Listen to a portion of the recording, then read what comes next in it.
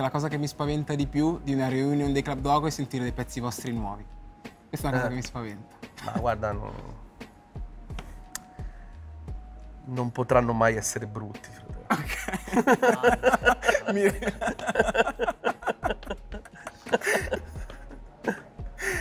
Bella questa risposta.